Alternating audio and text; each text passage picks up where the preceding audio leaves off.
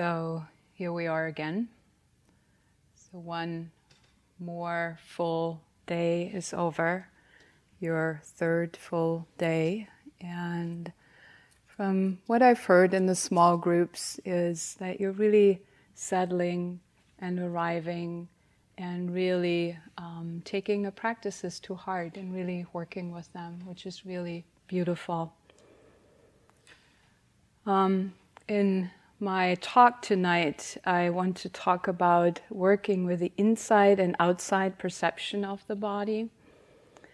I then will move into how we can work with physical and emotional pain. And I want to share how kindness and compassion can be helpful in this process. And so before I go into this list, I want to share just a little bit more about myself and why am I here on this retreat. So on my itinerary never stood Dharma or mindfulness teacher either.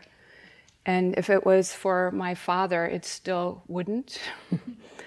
I'm a physician, or I was trained as a physician, and I thought I would always do that. I loved my work. I was a gynecologist. I worked in Berlin in the University Hospital in Germany. But I also encountered the Dharma when I finished high school. I was looking for meaning of life, and I just wanted something bigger than what was available to me or what was offered. That wasn't working for me. And so when I came across Buddhism, it was really Buddhism in the lived form that was a revelation to me. I had read a little bit about Buddhism just as I was scanning and searching for what could be a good fit for me. And back then, I think the only thing that I came across was a book from Edward Concy.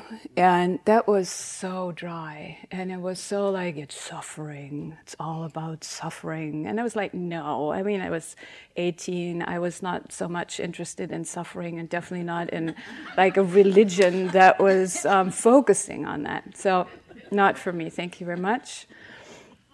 And then how it sometimes goes, just the universe presents you with something. And for me, it was in the form of a handsome young man who actually had just been ordained for a year in a monastery in Thailand.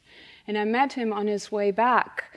I was hitchhiking to England. It was very adventurous, and hitchhiking around Europe by myself. And so we're taking the ferry over to England, and I met this very handsome and very kind young man. And how it sometimes is I thought I would fall in love with the man. What I realized afterwards was I actually fell in love with the Dharma. And what I fell in love with were the teachings. I mean, that he was handsome helped, I think. Don't want to deny that. But basically what happened was he said, why don't you come visit us? And there's a little enclave in the south of Britain where people who had all been involved in the Amaravati Buddhist monastery or who had been to Thailand had just kind of a halfway house. So after they left the monastery, they needed a little bit more a cuddle group and hand-holding before they then moved into their individual lives. And so there was a group of men and women, and they invited me, and what they did is, so in the morning they would meditate together, they had breakfast together, and then they would go about their day and do their work or what they were doing. And I was totally enamored with the way they were. There was something about them that I thought, I want that. I want that. And then the core teaching of the Buddha saying, you don't have to believe anything. You just try it out and see if it works with your own experience. That was really important for me because I was very independent. I didn't want to let anybody tell me what to do, what to believe. And so that was an invitation. I could take that. So then I spent several weeks for 2 summers in the Amaravati, in the Buddhist monastery, and just spent time there with the monks and nuns. And it was in the late 80s. And I really loved that. I really loved the practice. And the practice has really been with me ever since. But I never thought that I would teach that one day. I was not interested in that. So I got accepted into medical school, and I went to medical school. And the teachings definitely helped me to get through medical school and then my residency. And then I think to also be a physician who was able to be with suffering in a way that a lot of my colleagues were not. Right? So I was working, my specialty was to work in gynecological oncology. And so to be with women who were diagnosed with cancer and had advanced cancer, recurring cancer, and then also would come often back to our hospital to die, was something that I was very proud and honored to be part of that journey. And I never felt that once the Western medicine couldn't offer anything, my role was over. So, that was really important to me. So, I'm telling you this is because I want to share with you that the body has always been very important to me. I always had an interest. I had an interest as a child in animal bodies. I was collecting skulls as a child. We lived in an area where there are a lot of woods. So I would walk with my dog and I would come across carcasses or skeletons. And I think there's something incredibly beautiful about a skeleton, and especially about skulls. So when I was maybe 10 years old, 12 years old, I had a whole collection on my shelf of different animal skulls. I was very proud of that. And it was just an interest in that. And it was I always felt that the body is really important. Really this teaching that Bob has been repeating all these days, or the Buddha's teaching of everything that is to be learned can be found in this fathom-long body. Very, very important. So today, we are in the second day with working with a list of body parts. And so we started them yesterday with the more outwards and visible parts. So head hair, body hair, nails, teeth, skin, flesh, sinews, bones, bone marrow, kidneys. And for me, there are really 2 parts to this. So first, how does it feel from the inside compared to how I perceive it or what I think about it? And the second is, how am I perceived by others? So I want to start with the first. So how does it feel from the inside? So there's what we experience as we feel into our bodies, right? So what do you feel? Is what you feel the same as what you see when you look into the mirror? Is that the same or is that different? Different, yeah. I really feel very different. It's I'm sometimes really still, you think I would get used to it, but I'm sometimes still surprised, and not in a good way, when I look into the mirror. Seriously. It's where are all these wrinkles coming from?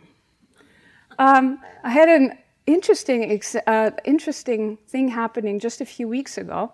So I go to a dance class. I'm a dancer, and I'm 5 rhythms dancer, and we are having a class in a room in LA where that's a big ballroom, and there are mirrors at the wall. But for the class, there are curtains, so you can't, because it's not about seeing yourself in a mirror. And so what I was doing at some point, I was just leaning against one of the mirrors and just bending over, basically doing a forward bend just to stretch. And what happened was I happened to be with my face under the curtain, so there was a little bit of mirror left. So I happened to see this face upside down. And I tell you, it was a shock. I have not seen this face upside down. And I was like, where's all these flap come from? I was just like, who's that? And it was really interesting because that is not how I perceive my body, how I perceive myself, how I perceive my face. And I know that this is actually quite common, right? So some of you might have, a few years ago, there was from the cosmetic firm Dove, they did like clips, and what they did is they had a trained forensic artist, so somebody who just makes images from people from description, right? So they would do like the search images of people where they don't have pictures, so people would describe what the person looked like, and they tried to come up with an image that is as close to reality as possible. And what this person did is he created an image of a group of women based on how they described themselves. So there was a curtain between the artist and the women. And they were just saying like, well, like my face looks like this, and my eyes are like that, and my hair and my chin. And so he would draw them. And then he still hadn't seen the woman. And then they would have a stranger behind the curtain look at the woman and each of the women and describe what the stranger saw, right? So she would, or he or she would describe this woman who had previously described herself, and the artist would draw a different picture, a new picture of that woman. And then what they did is they hung up both pictures and showed the women. And then they filmed the women looking at these pictures from behind. And it's very touching. I mean, after a retreat, you can look that up, because it's really so clearly that the self-perception, and maybe especially so for women, was like the women described themselves as way less beautiful than a stranger would see them, right? So very powerful. So we're walking around with an idea about ourselves that's actually not true.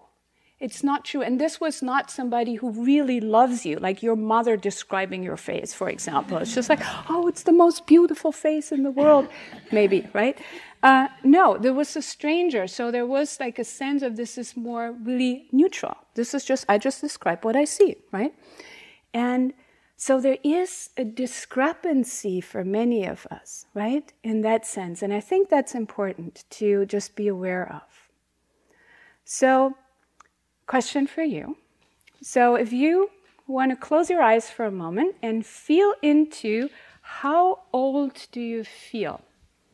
Not how old are you, but how old do you feel? So how many of you do feel your passport age? Nobody? Wow. You feel your passport age. Okay, good. So how many of you feel older? Okay, some, yeah. How many of you feel younger? Yeah, just look around, right? Quite interesting. So what's happening here? So I've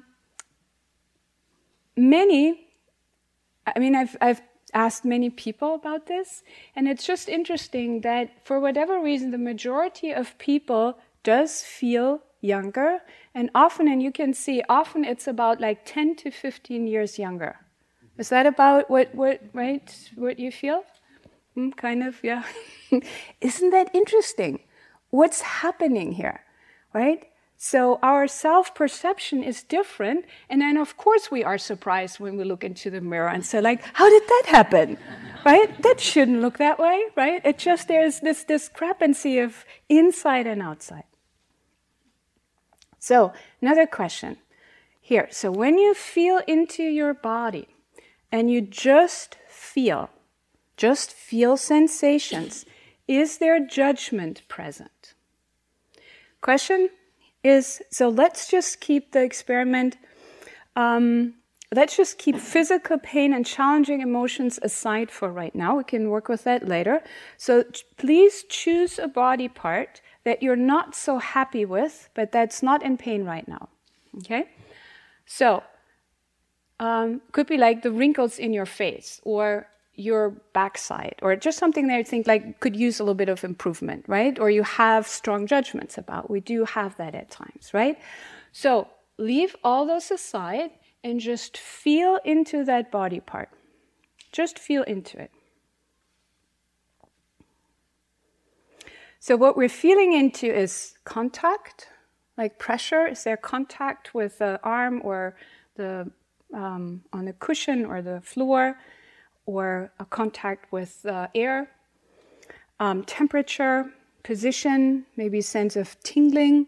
Maybe you don't feel anything at all. So here's the question. Does this body part feel like there's something wrong with it? No, right? Because because pressure is just pressure, and warmth is just warmth, and position is just position. There is no right or wrong way about it, right? So where do we get stuck? And I think often where we do get stuck is that we have an image of that body part, right? And there's actually quite a lot of research on that. The way that we imagine our body is not what the body actually looks like, right? So for example, in the Duff clip that I described, but also, I mean, you can do that. So if you have women, especially women again, but it's also to some extent true for men, describe or measure out their bodies, they're pretty inaccurate, right? So then the question is, when we are doing all these reflections on the body, what do we actually focus on and what are we reinforcing? Because sensations are just sensations. They're not judgments, right? So it's just the way it feels, and there's no right way to feel. And in our tradition, so Vipassana or insight meditation tradition, we use the practice of noting a lot, right? So we make a light mental note of what we're feeling. So there could be like pressure or warmth or tingling, or when we're describing the mind, it could be like planning, right? Or worrying. And noting is, or the idea of noting is that it's actually neutral, right? That you don't note, like, I feel my fat butt on the cushion. That is not a good note. Or I feel the flabby skin on my upper arms. Not a good note, right? Do you see that? It's just like it's pressure, it's warmth, it's position. And that is neutral. So to see how really like aversion can sneak into that and disguising as this is the truth. No, it's not.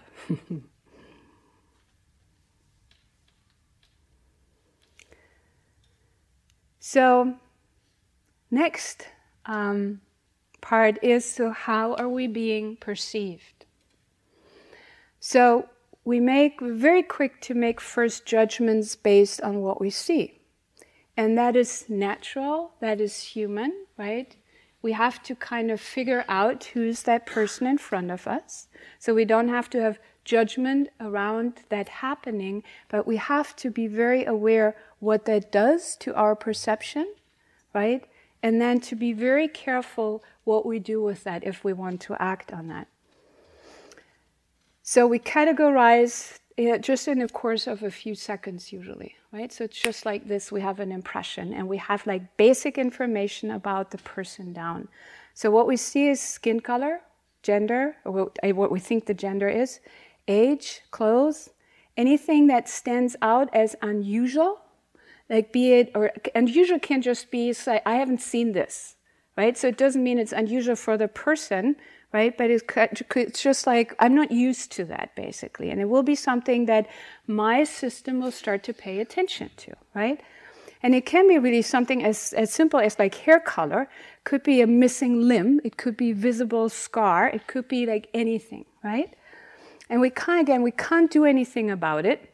The train of judgment that often comes with that, like I like that, I don't like that, right? This is scary, like this is not, I mean, like all these things, it really come very quick. But we can be aware of it and monitor, of course, our behavior. So I want to actually read a little bit, because this is just so up these days, and here in the States, and definitely very up in my awareness. So I want to read you a few paragraphs from Ta-Nehisi Coates' book, Between the World and Me. So I'm sure some of you have read that. And he writes this, so he's a black man, and he writes a letter to his 15-year-old son. And so he starts with a sentence, I have seen that dream all my life. And what he talks about is the American life of just peace and happiness and beauty and simplicity. So I have seen that dream all my life. It is perfect houses with nice lawns. It is Memorial Day cookouts, block association, and driveways. The dream is tree houses and the Cub Scouts. And for so long, I have wanted to escape into the dream, to fold my country over my head like a blanket. But this has never been an option, because the dream rests on our backs, the bedding made from our bodies. And knowing this, knowing that the dream persists by warring with the known world, I was sad for the host. He talks about a radio show that he did. I was sad for all those families. I was sad for my country. But above all, in that moment, I was sad for you. It was that week you learned that the killers of Michael Brown would go free. The man who had left his body in the street would never be punished. It was not my expectation that anyone would ever be punished, but you were still young and still believed. You stayed up till 11 p.m. that night, waiting for the announcement of an indictment. And when instead it was announced there was none, you said, I've got to go. And you went into your room and I heard you crying. I came in 5 minutes after. I didn't hug you, I didn't comfort you because I thought it would be wrong to comfort you. I did not tell you it would be okay because I've never believed it would be okay. What I told you is what your grandparents tried to tell me, that this is your country, that this is your world, that this is your body, and you must find some way to live within all of it. Talking about the body, right? So that was something that was really touching for me when I read the book, is like the black body, right? I write you in your 15th year. I'm writing you because that was the year you saw Eric Garner choked to death for selling cigarettes.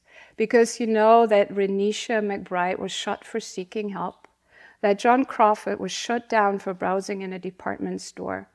And you have seen men in uniform drive by and murder Tamir Rice, a 12-year-old child whom they were oath-bound to protect. And you know now, if you did not before, that the police departments of your country have been endowed with the authority to destroy your body. It does not matter if the destruction is the result of an unfortunate overreaction. It does not matter if it originates in a misunderstanding. It does not matter if the destruction springs from a foolish policy.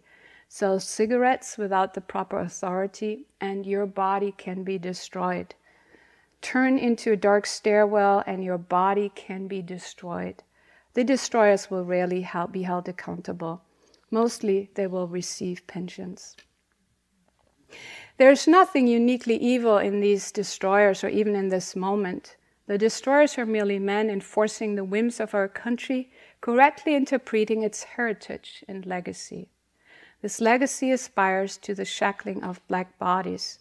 It is hard to face this.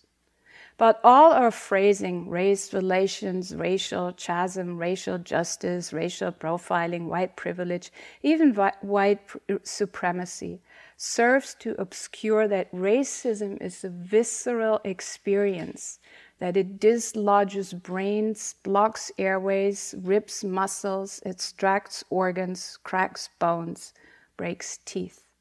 You must never look away from this. You must always remember that's the sociology, the history, the economics, the graphs, the charts, the regressions all land with great violence upon the body. And then he goes on to talk about the fear that he has always as a black man and that he has about having a black son. And I was talking to a friend of mine who said, I have a black 18-year-old son who goes out there and I'm always scared. I'm always scared. He's not just an 18-year-old teenager. He's a black male 18-year-old teenager. And it just breaks my heart to know that this is happening.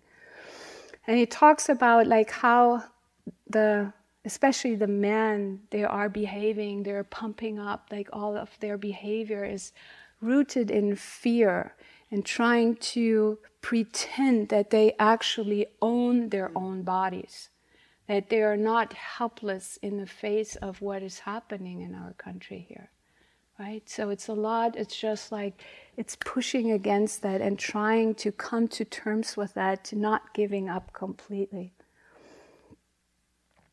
So I felt the fear in the visits to my Nana's home in Philadelphia. You never knew her. I barely knew her, but what I remember is her hard manner, her rough voice. And I knew that my father's father was dead, and that my uncle Oscar was dead, and that my uncle David was dead, and that each of these instances was unnatural. And I saw it in my own father who loves you, who counsels you, who slipped me money to care for you. My father was so very afraid. I felt it in the sting of his black leather belt, which he applied with more anxiety than anger. My father who beat me as if someone might steal me away, because that is exactly what is happening all around us. Everyone has lost a child, somehow to the streets, to jail, to drugs, to guns. It was said that these lost girls were sweet as honey and could not hurt a fly. It was said that these lost boys had just received a GED and had begun to turn their lives around. And now they were gone, and in their legacy was a great fear.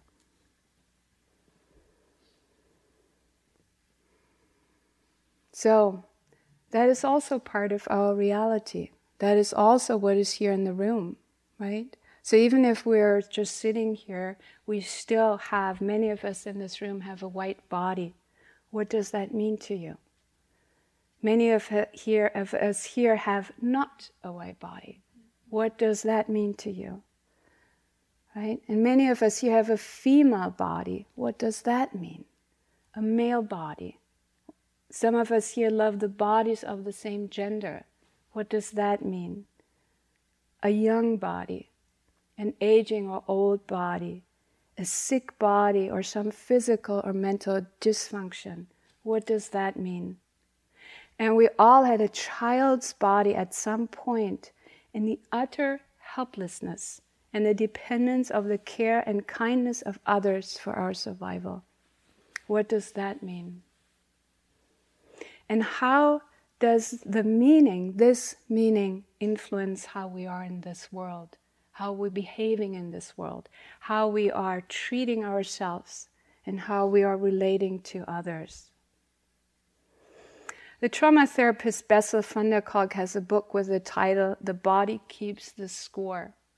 My friend Babette Rothschild, a body-focused psychotherapist, with whom I sometimes teach about trauma and mindfulness, has a book called The Body Remembers. And Bob has used a quote from a poem from Arthur Eliot several times over the last few days that starts with the line, "Your history is here inside your body." And it's all of our history, right? It's our individual history, but it's also our collective history. We're not separate from that. We never can be separate from that. Ida Rolf, the founder of Rolfing, which is a very intense massage technique that involves the whole body-mind system, says, an individual experiencing temporary fear, grief, or anger all too often carries in his body in an attitude which the world recognizes as the outward manifestation of that particular emotion. If he persists in this dramatization or consistently reestablishes it, thus forming what is ordinarily referred to as a habit pattern, the muscular arrangement becomes set. Materially speaking, some muscles shorten and thicken, Others are invaded by connective tissue.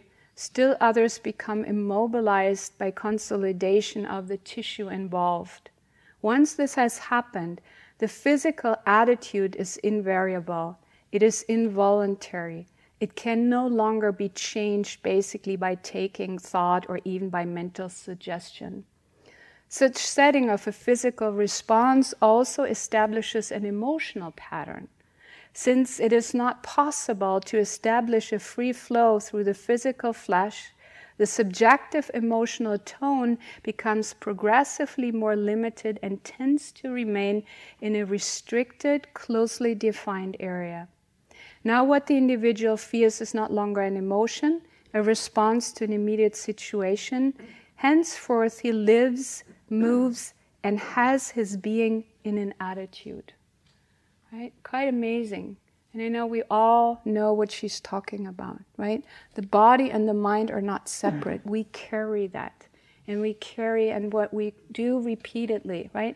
This is what we become, which is true in the mind, but it's also true in the body. And they're one thing. So this is what we work with. Have you noticed that? Is that your experience? Body, mind, right? Here we are. Here we are in this retreat. So what do we do? So it's often hard to be with this body. But what are our choices? So chances are you have tried to not be with it. Is that right? To avoid it, to deny it, to fight it, to kill it. So what we have here is we actually have two very, very powerful weapons. And weapons is actually not a right word. Because it's really about stopping the war, stopping the fight.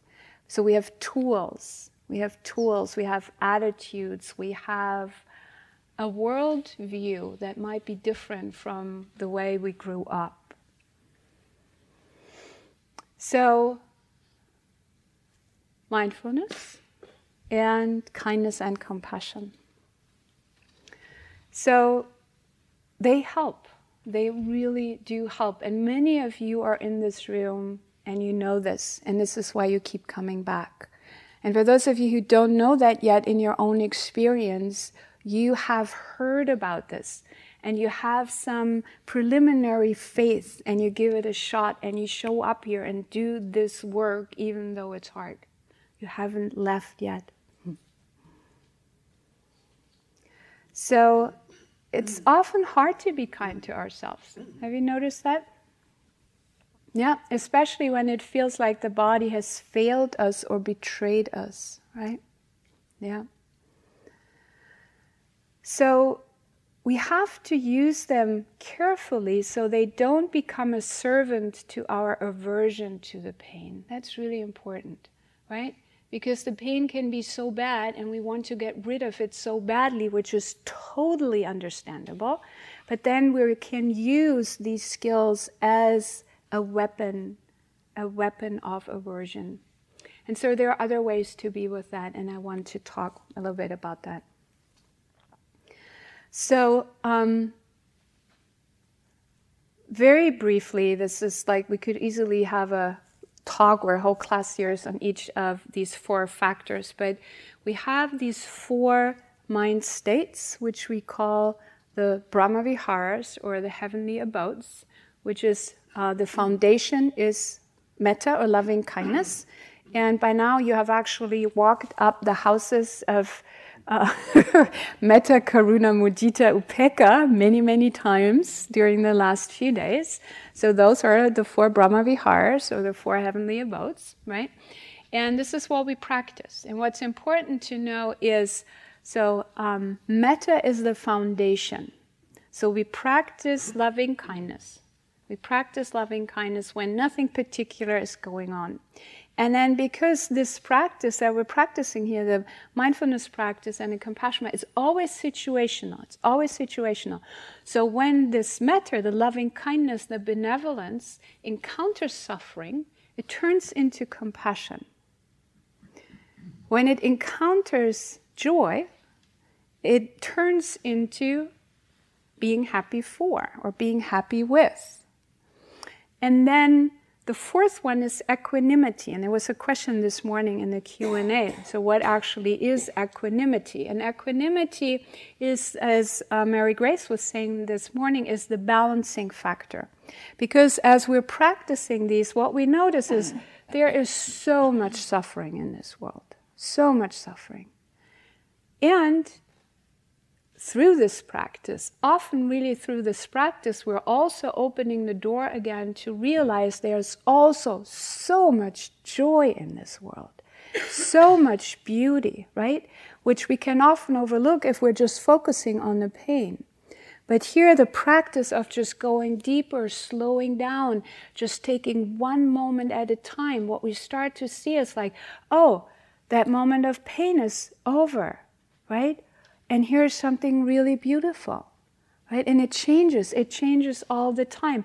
And we become more open to also receive all the beauty, which really makes a huge difference in our experience, in how we experience the world, right? So we're opening both doors, basically, of the heart.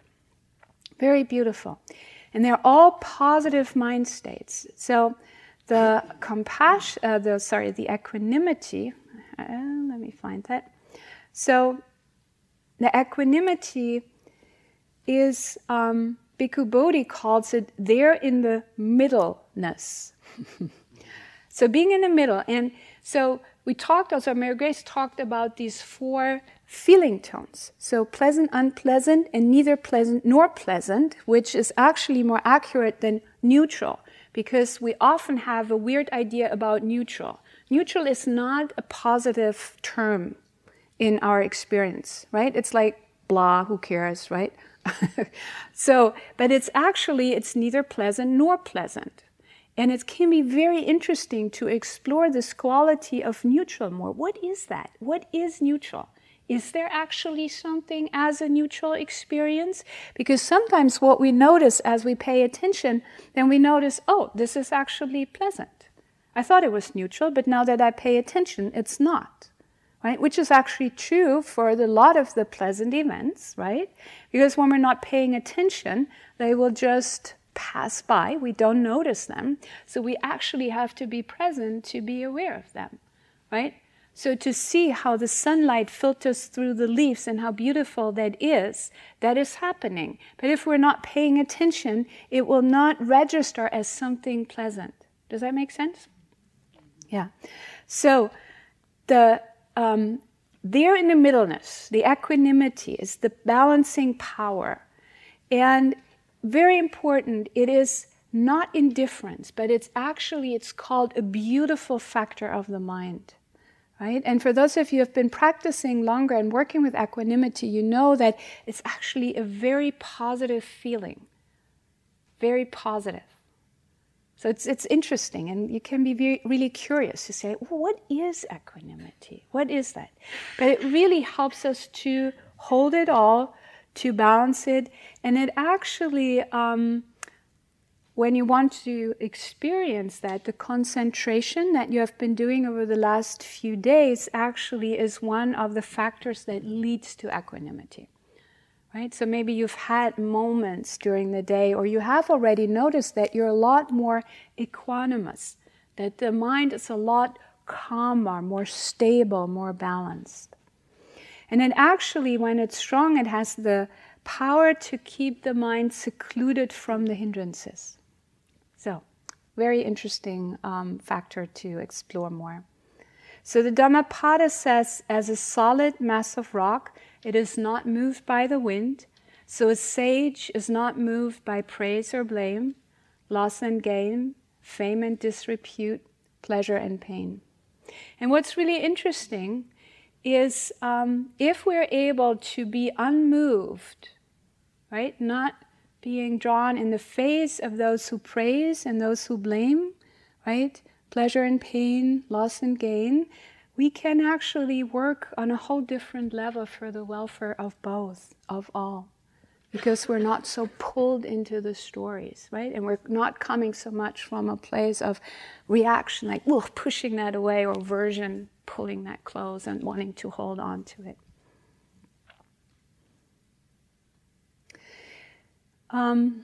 Just looking at time. So, and let's move to pain. So, how are we working with pain? Pain and compassion. So what's really important here is that for whatever reason, I'm not really sure why, I mean, we can speculate, but we have this weird idea that my pain is not worthy of compassion, while your pain is, okay? So we'll do a little experiment. I have my team prepped here. So they are all holding pain. So, right? So they have their cushions on their lap. So Bob, Marcy, and Kim all hold pain, right? So that means you want to push it away. So Bob thinks his pain is not worthy of compassion. Okay? So, but over here, Marcy and Kim, they actually feel Bob's pain is totally worthy of compassion. Is that true? Okay. So, and then if Mary Grace was here, you can imagine all doing that. So Mary Grace was here, and she would think, like, Bob's pain is totally worthy of compassion. But Bob thinks what he has here is not worthy of compassion. So I think he's outnumbered. So we can do the same thing. So Marcy, now of course, thinks what she has on her lap is not worthy of compassion, right? But actually Kim and Bob and Mary Grace and all of you think what she has on her lap is worthy of compassion. Do you think that? Yes. Okay. You're outnumbered. And Marcy also thinks, right, that of course what Kim has on her lap and Bob has on his lap is totally worthy of compassion, but what she has is not. Okay? So while Bob and Kim and Mary Grace and all of you think whatever Marcy has on her lap is totally worthy of compassion, who do you think is right? The masses. They're outnumbered. So why I want to... Thank you for being my props here. Isn't that weird? Isn't it weird? Because if we're thinking about it, right? So we've talked about that what we actually have here is not personal. It comes with a personal story, and we have a history, and we're very attached to it, but this is actually not who we are. You're not your pain. This is just part of your experience in this moment. And pain deserves compassion, period. It doesn't matter whether it's my pain or your pain, right? Because we could just see that whatever we have here is totally worthy of compassion. Totally. Because everybody else thinks it's totally worthy of compassion. So we just have this weird thing in our mind, and I really want to encourage you to get over it. Just see pain as pain and practice compassion for that. It doesn't matter whether that's your pain or not. Does that make sense? And it's hard to put into practice because we are so conditioned that what we have here, when I look at it, something different, so it's not worthy of compassion, right? Well, you would never, right? If your friend had the same pain, you would never say, like, that's not worthy of compassion, right? Go do something else, get over it, right? No, you would never do that. And yet we do that to ourselves. So what we do here is we add insult to injury, right? And this is it's a classical teaching of the Buddha. It's called the teachings of the two arrows. And the way that I also want to give you another visual is like the teaching of the many cushions, which Marcy and Kim will demonstrate now. So Marcy is again holding her pain, right? So that's her pain. That's the pain. It's just pain, right? So we're not trying to discuss it away. This is just her pain. So now the mind starts to add on to that pain. So what would the mind say to add on another layer of pain? It shouldn't be there. Okay. Okay. When will it go? Will it go away? Yes. It's your own fault. Yes. We need more cushions. We have 2 more over here. Yeah. How about get over it? Yeah.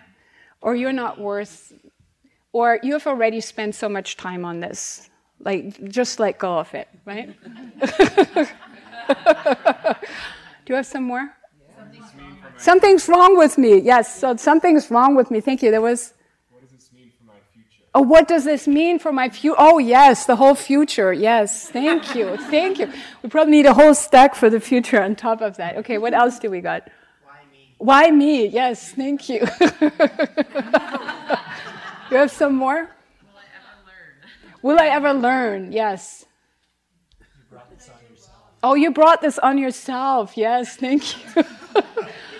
Yeah, I think you get the idea. Yes? Can you relate? Yeah, we're doing that. Yeah. So I can barely see Marcy behind her stack of cushions now. Is that how are you doing behind her? There's a lot of suffering. Yeah, she says she has a lot of suffering. Yes, she does, right? So, and what do we do? Yeah, so what do we do? Compassion? Yeah? Let go. Yeah, how about we start with letting go? Therapy, yes. Letting go of some. Mm-hmm. Yeah, and often they pile just as fast back on as you've let go of them. Yeah. So what we do is... Didn't let go enough. Or she has some other that she can pile on now, right? Yeah. But I think you get the point. Yeah, thank you. Thank you both. So what we do is we notice. So we use our mindfulness skills, right? To say, oh, look at this. This is what the mind is doing. And then you can, for a moment, let it go. This, what she has on her lap, the original pain is still there, right? And this can be physical pain, but it can also be emotional pain. It's just, or a challenging emotion, right? And so, why don't we just try to just stay with that? So, right, because you can see this compared to the whole stack might actually be manageable, right? And so how do we stop piling this on? And one thing is to work with thoughts, right? Because a lot of like what you were just shouting out and what we were piling on are thoughts, right? And we know or we learn in this practice how to work with thoughts. We can say, thank you, not now. And we can allow thoughts to pass through. We don't have to get rid of them, right? We just allow them to go into the background, right? We don't have to be aggressive. We just say, thank you, not now. And then we can attend to the pain. And what is really important is that kindness overrules everything. And you know how to be with your pain. You have some strategies. And we know, research shows that distracting actually helps short term, right? And so depending on how you're feeling or how resourced you are in any given moment, right? You can say like, today I actually need to distract myself. This is not a good time to go into the pain because I'm not resourced enough, right? I might have not slept well the last few days, right? And I might have had a fight with my partner, right? Or there's just like some work stress that's really hard on me, right? And in these moments, use your distractions. Use your distractions. And in my experience, if we give ourselves permission and we say like, oh no, we always have to be mindful and be with it, that also can create some tension in the body. Because when we not use it skillfully, we can use mindfulness actually in quite a cold and harsh way. Like we can jerk the attention here, and it's not kind, right? So to be aware also of the quality of attention. And then when we do this, then actually our entire system is more willing at other times when we feel more resource to say, okay, honey, let's go into this. Let's have a look at this. Let's be with this. And then what's really important is to use mindfulness and compassion given, again, the situation, and see what is skillful, right? So we often use this saying from the Abhidharma that says, like, wisdom and compassion are like the two wings of a bird. We need both to fly. We need both to fly. And the wisdom is more the mindfulness, so seeing things as they are. But since this is all on a spectrum or on a continuum, we can get out of balance, right? And so the seeing things as they are can actually become cold, detached, and maybe cruel or even indifferent, right? So it can really get out of balance way over here. So what we do then, and mindfulness actually has a more cooling quality, right? It's not cold, but cool. And cool is sometimes really something that we need.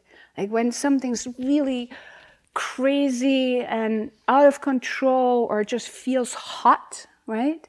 Then the cooling quality, calming quality of mindfulness is really important. And then on the other hand, we have compassion. Compassion is warm, has a warm quality, not hot, warm.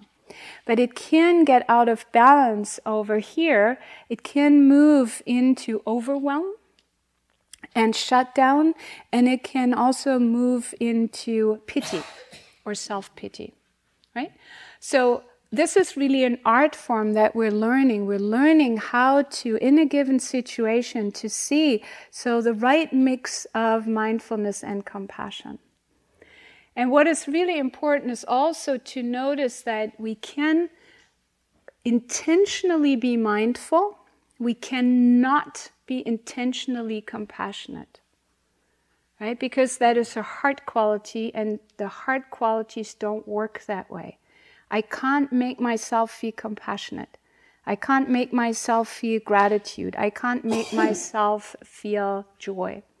What I do is I can open the doors to these mind states and then set the intention to invite them in.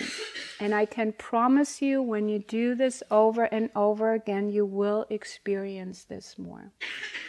And it's also something, as we're going deeper into concentration, out of that will also arise a natural, like a proximate cause of there will be moments of peacefulness and happiness and joy that arise completely independent of what is going on. And I know that people here have experienced that already on this retreat or on previous retreats, right? Then you just sit here, nothing has changed, and you're suddenly happy as can be. And it's amazing. Nothing has changed. All the stuff's still the same, and here you are, really, really happy. So, and then the last thing, looking at time, is, of course, there can be lots and lots to be said more to this, but I think this is a good start, so you have an idea. And the last thing is to also really use what we've talked about on the first day when Bob led us through the finding refuge, right? So going into this retreat, we went for refuge to the Buddha, the Dharma, the Sangha, or the ideal of freedom, the path, how to get there, or the map, which is what you're practicing here, and then the community. And right now this is definitely the community of all of us in here and all of the people who are practicing this. And this going back all the way to the Buddha. This is quite a impressive track record, I would say, right? 2,500 years. So to find refuge in the three jewels or anything else here. So for many people, the refuge shows up, the map shows up, the path shows up in the form of nature, right? And we're out here, beautiful nature. So to use that, use that. And especially if you feel overwhelmed, if you have strong emotions, then you need a little bit of help. Nature can be huge help here. You can go lie on the ground, or you can let yourself be held by the earth. It can be a really, really sweet practice. You can go and hug a tree. I know I don't have to tell anybody at home they were hugging trees on a retreat. I had just a quick story. Last month when I was teaching a retreat, and I had a young man in there who was just having a total self-hatred attack, like really, really bad self-hatred attack, and he just couldn't get out of it. And I told him to go lie on the ground and then hug a tree. And I made it very funny so he could actually accept that and try it out instead of just thinking he's just stupid and he got into a cult and I don't know, like some hippy-dippy Californian girl who just happens to speak German. And he did it. And he came back and had this huge smile on his face and said, I think I like that, but please don't tell anybody. So, summary. So basically what we went over is being with the body, this body, from the inside, and also being perceived from the outside as a body, not as an individual, just a body, a black body, a white body, a brown body, yellow body, female, male, whatever. Then pain is worthy of compassion regardless of whose pain it is, my pain, your pain, it's just pain. And using the skills of wisely using mindfulness, more cool, and compassion, more warm, as needed in any given moment. And then really giving yourself the freedom to find refuge, And also just thinking like, I don't know, I hope the talk wasn't like too depressing and so focusing too much on the negative and on the pain. I was thinking about that, and I know many of you have very happy, light, peaceful moments here, but usually that is not why you come to us and say like, help, help. Usually you're doing just fine with happy and pleasant moments. So it feels a little bit more that we have to focus on that more, on how to work with that. So I want to end with a poem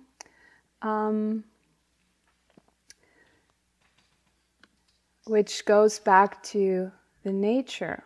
And this is a poem that, as many poems that I use a lot, that Bob introduced to me many years ago. And it's called The Peace of Wild Things, and it's from Wendell Berry. When despair for the world grows in me, and I wake in the night at the least sound, in fear of what my life and my children's life may be, I go and lie down where the wood drake rests in his beauty on the water, and a great heron feeds. I come into the peace of wild things, who do not tax their lives with forethought of grief. I come into the presence of still water, and I feel above me the day-blind stars waiting with their light. For a time, I rest in the grace of the world and am free. So let's just sit for a moment.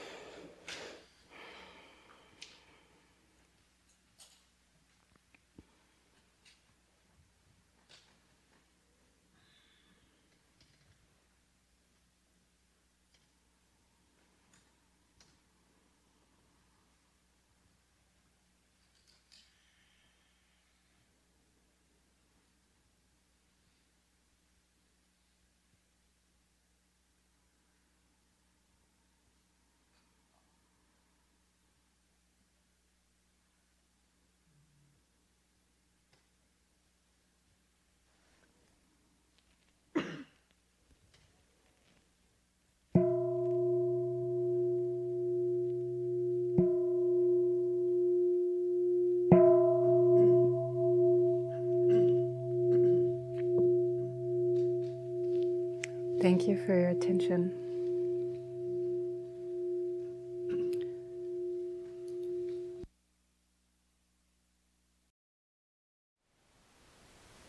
Thank you for listening. To learn how you can support the teachers and Dharma Seed, please visit dharmaseed.org/donate.